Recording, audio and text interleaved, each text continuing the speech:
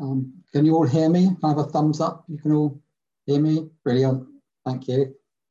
Okay, so it's fortuitous perhaps that it's Census Sunday, when we all have to stand up and be counted, because the resounding message through Paul's letter to the Ephesians, especially in chapter 6, is to stand and then be found standing. So that just little snippet came to me just now when we were praying, but it's very important to be found standing firmly in Christ. And we are going to look this morning at one of the pieces of the armour of God, and I've chosen to speak on the breastplate of righteousness. So Carmen's going to put the first slide, hopefully. There we go. Just an introduction there on the breastplate of righteousness. Thank you. So this is my first time of speaking at CCT, so I thought I'd better do some Google research on how to present a sermon. It's a while since I presented one. And Google told me that it's best to introduce yourself, to introduce your subject, to speak on your subject, and to conclude by saying what you've spoken on, which is sort of helpful, I suppose, but it's a bit long-winded. It also said not to tell silly jokes or silly stories. So there's this fellow, and he died and went to heaven. And St. Peter met him at the gates with a big book in his hand. Welcome to heaven, says St. Peter. I'm pleased to tell you, it says in here, that you've been generous, you've been dependable, you've been a shining Christian example to your friends and workmates. Well done. Thank you, says the man. But, says St. Peter, it also says you often belittled your wife, ignored your kids, isolated yourself from the wider family, and were tempted to sink into depression. At night, you would drink copious amounts of wine, watching unsavory things on the internet. Yeah, that's not so good. I know, said the man. Each night when I went to bed, I asked God to forgive me. And in the morning, I would prayerfully put on each separate piece of the armour of God. I can't understand why that didn't work. Ah, says St. Peter. Well, each night when you prayed, God forgave you. And each morning when you put on the armour and you went out, he protected you.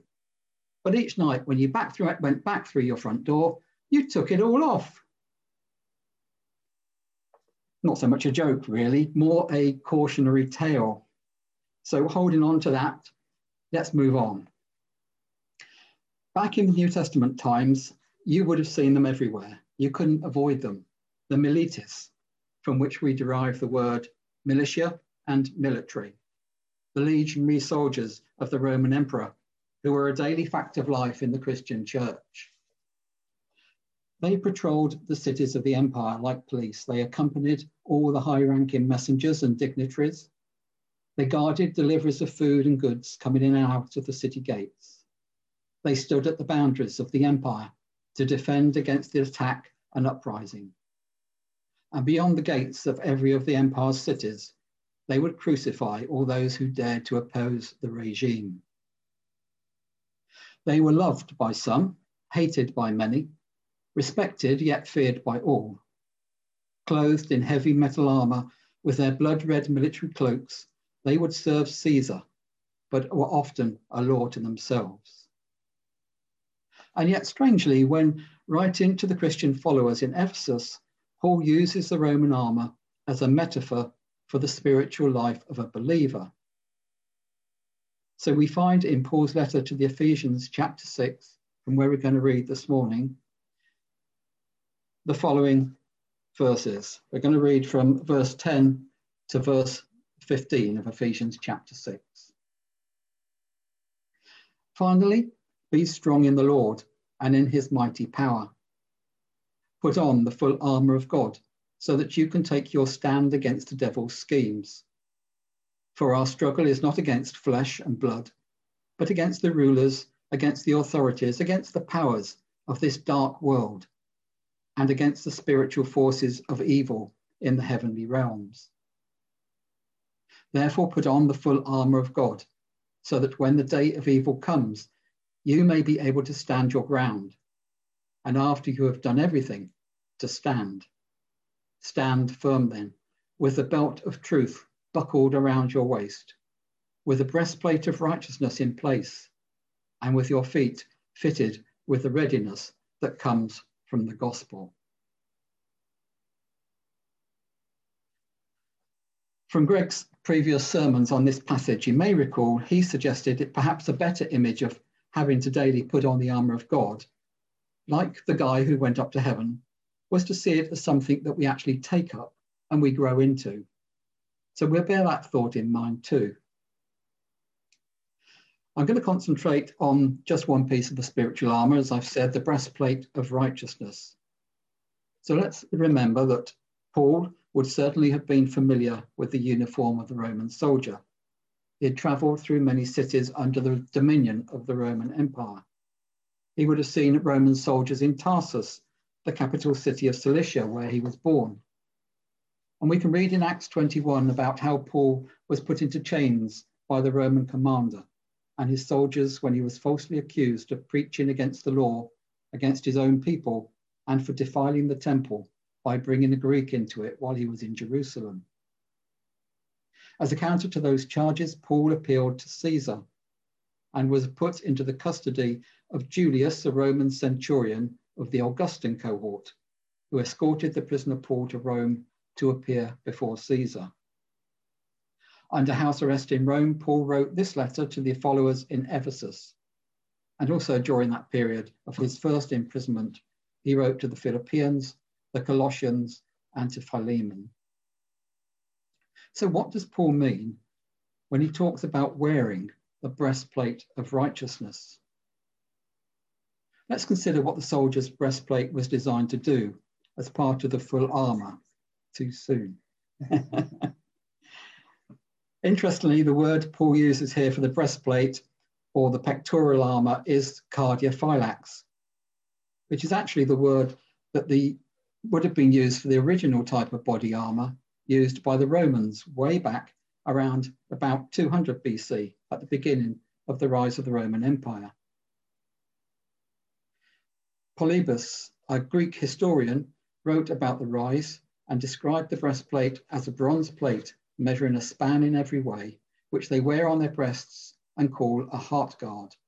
And it looked like this, which is not dissimilar from the reflection I see in the mirror every morning when I get up.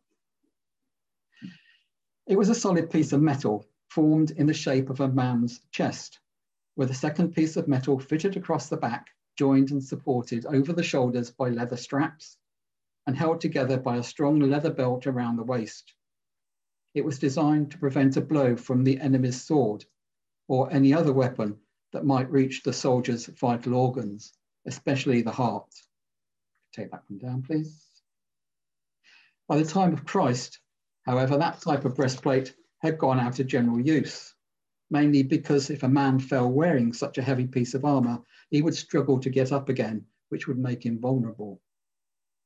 The soldiers in Jesus's and Paul's day would have worn something more like this. It's coming. There we go. Sorry for the pause. We're having technology problems this morning.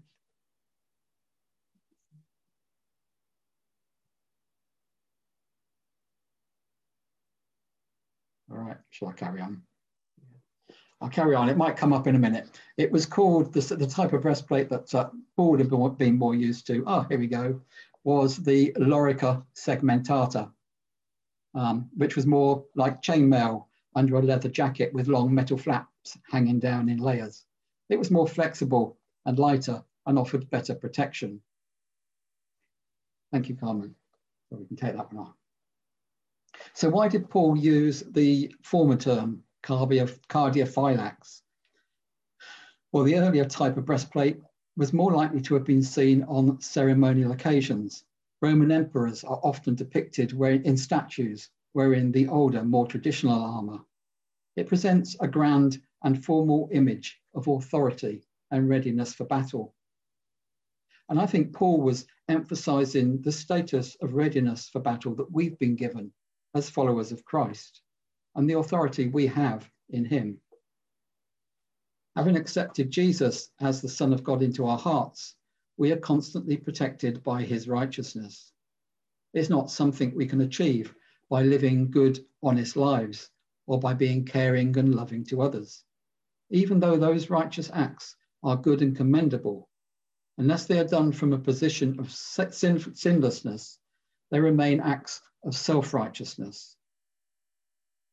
Isaiah chapter 64, verses 5 and 6 says this: "You come to the help of those who gladly do right, who remember your ways. But when we continued to sin against them, you were angry.